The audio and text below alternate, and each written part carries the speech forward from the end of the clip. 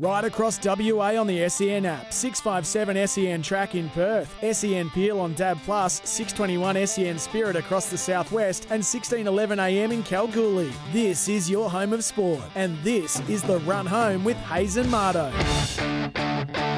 Yes, Peter Vlahos in for Paul Hazelby again on this Friday. We've got to the end of another week. Boy, it's been a busy week, but it's going to be a busy weekend as well on this precinct. Because tomorrow night, 6 o'clock, we've got the Perth Glory taking on West Ham United. And later in the program, by the way, we will speak to former West Ham captain Kevin Nolan, who's in town. He's now an assistant coach. So looking forward to have a chat to Kevin Nolan. And then on Sunday afternoon, it is the West Coast Eagles who take on Richmond, and we'll talk about that as well. Well, he's like the Leyland brothers, really, who were a 70s family, two brothers that used to just go out back and find out about Australia and what this great land has to offer. And he's our version here on the Run Home of the Leyland brothers. We're talking about Damien Martin. Damo, where do we find you on this beautiful afternoon? You find me Googling like I have all week these different references you've made. So I'm not saying that your references are in the 70s and I was born in the 80s for most of the last 4 days. But Leyland Brothers, I will take it. I'm in Karratha. So it's 29 degrees, sunny and blue skies. I'm up here in the Pilbara for the weekend with Bryce Cotton. We've spoken about it a few times on the show. Bryce, when I caught up with him about 4 months ago wearing my sports management hat, I said, mate, what's on the bucket list? What do you do in the off-season? And I told him my love for getting out to regional WA, and he said, let's do it. So we're into trip number 6 of 7. So we've got this one to go on the weekend, and then Tom Price Parabadoo to round it out. But it is a beautiful state we get to call home, Pete, that's for sure. Yeah, well, the Leyland brothers, by the way, Mardo, were Australian explorers and documentary filmmakers, and actually had a television show called Ask the Leylands, okay, back in the late 70s, 80s. So there you go. That brings you up to date. Mate, I'd love to have a chat to you about this, actually, before we look at the Clangers at home and on the road for AAMI. Gillon McLachlan was on radio today in Melbourne, and he says, because you grew up in the rugby league heartland, which is New South Wales. The other heartland is Queensland, supposedly. Now, the outgoing CEO of the AFL has stated that the AFL will be the dominant sporting power in Queensland as little as 5 years. Now, that staggering comment comes during what we term a nightmare week for the code, with the Gold Coast Suns being widely torched for their failures on and off the field. But he said today that he brushed off any concern about the struggling club in an interview in Melbourne and instead went on the attack about the AFL-owned team. He says they're not a basket case. 2 weeks ago, they sold out a game against Collingwood. Well, they didn't sell it. It was all the Collingwood expats that went. There was hardly any Sun supporters there. But he reckons in 5 years, Aussie rules footy will be more dominant than rugby league in Queensland. Your thoughts? No, I think he's missed the mark on this one. It might be a case of trying to control the narrative, and if you put it out to the universe, maybe it comes to fruition. But I did grow up in country New South Wales where rugby league is still so strong. But even where I grew up, it's nothing in comparison to different pockets of Queensland. And these are big pockets of Queensland where they have no interest in AFL whatsoever. And it blows my mind just how much they are engulfed in rugby league. So Townsville, for example, one of the biggest cities in Queensland, they do have AFL, they do have junior footy that you can play, but rugby league is at a different level altogether. It goes rugby league, distance, and then probably 3 or 4 different sports, basketball, footy, union, soccer, netball, all in that next pocket. Mitch Johnson, obviously, with cricket from Townsville. So it's rugby league and then distance and then everything else. I can't see them bridging that gap in a shorter time as 5 years. And you mentioned the sellout.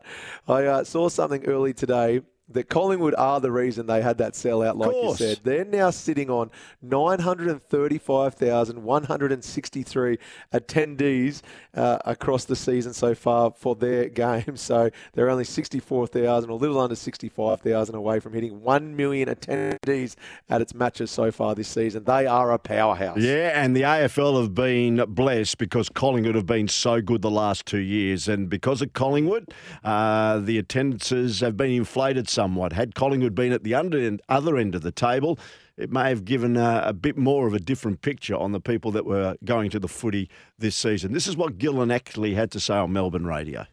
The growth in the football in Queensland has been dramatic, on the Gold Coast particularly. We'll have more participants this year in Queensland, Neil, than the NRL. First time we'll break that record. We are bigger participation sport, we will be by the end of the year, than the NRL. First time in history.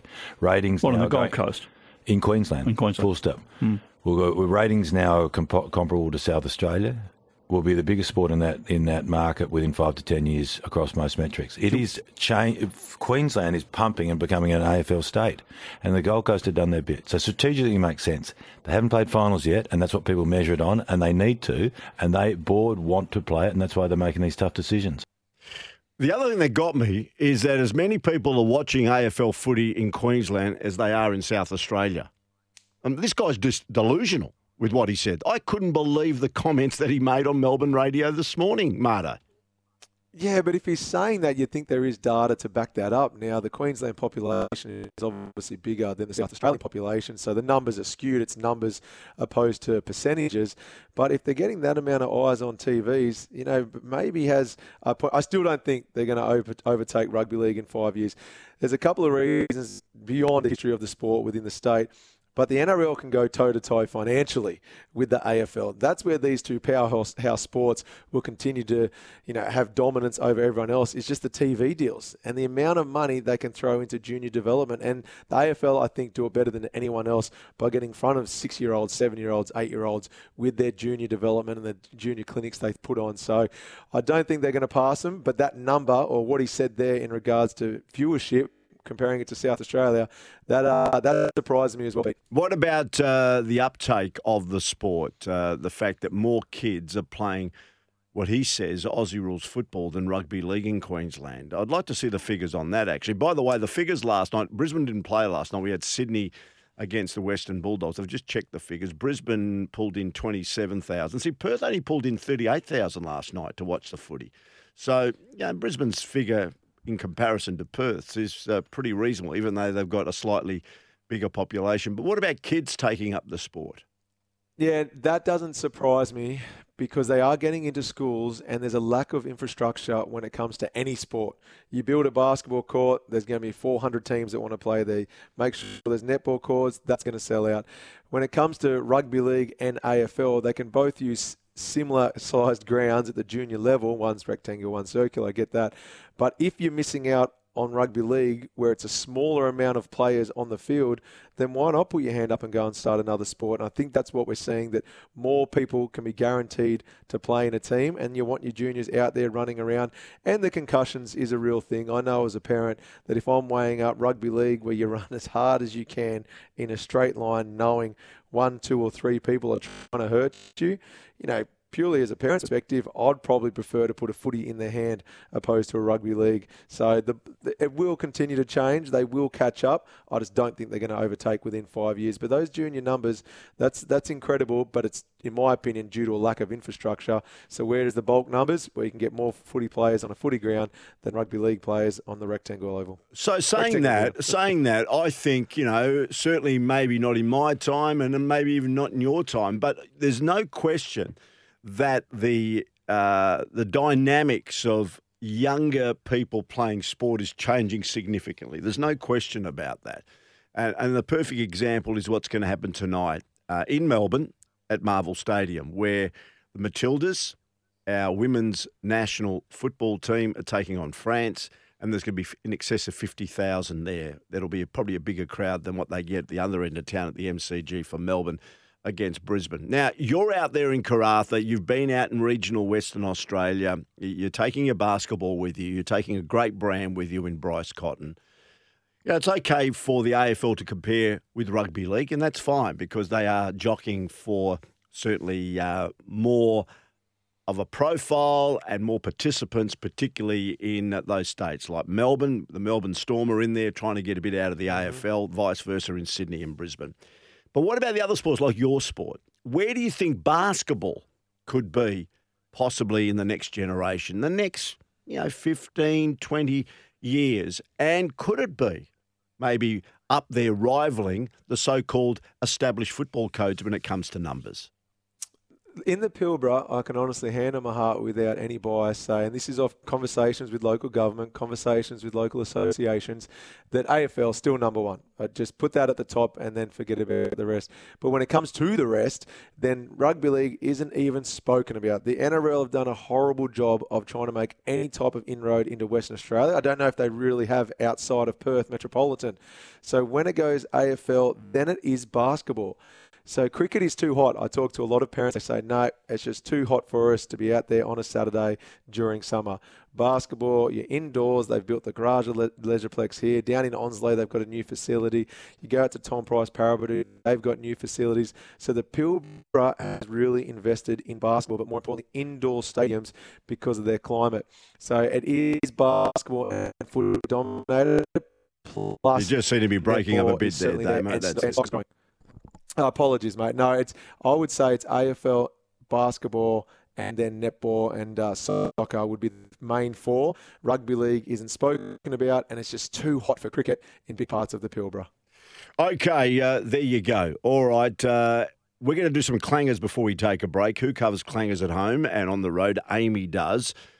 I gather the way the Gold Coast Suns handled the demise of Stewie Dew for mine was a bit of a clanger. You agree?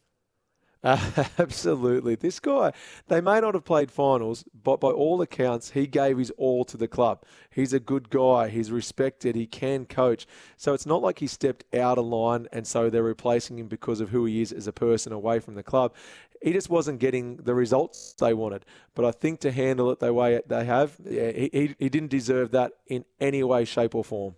Okay, and what about Gill's comments? Is that a bit of a clanger? What do you think? It is a clanger, but you know what? In 5 years' time, who knows what role or what job Gill will have. And so no one will remember it if he's wrong, but if he turns out he's right, he'll be Gill Nostradamus and they'll find this audio and he'll make sure it's played in 5 years by the time he's Prime Minister of the country. I've got a clanger as well, Pete. Yep. I've got a clanger. Now, we speak so much about the importance of that first draft pick in any sport. Now, I'm going to use an example using the NBA because we're talking about next year's AFL draft, how important it is to get that number one pick, or should they split the picks? We do it with every code. In the NBA, the only number one overall pick drafted in the past 25 years to win a grand final MVP, LeBron James. That's it. He's won it 4 times. It's 25 years, one player has helped their club win a grand final and be awarded the grand final MVP. Now, why are you drafting these players? To help your team win championships, to win premierships, whichever code it might be. And that tells me a huge thing that just because you get the number one pick doesn't mean you're necessarily getting you the right player to build a club around that can go on to have the ultimate success. Very interesting stat there, Damo. There you go. A few of the clangers. You can submit your fan clanger to aami.com.au/fansurance. That is fansurance, SURANCE. Who supports the supporters? AAMI does. And, of course, we support sport, and we'd love you to get on the Tempera Bedshed text machine, 0487 736 736. Your thoughts on Gill's comments? I'd love to hear from you. Is he right, wrong, or has he lost the plot, or is he right on the mark? 17 past 3. Don't go away. This is the Run Home with Hayes and Mardo. Peter Vlahos in for Paul Hazelby. The Kia Sportage drives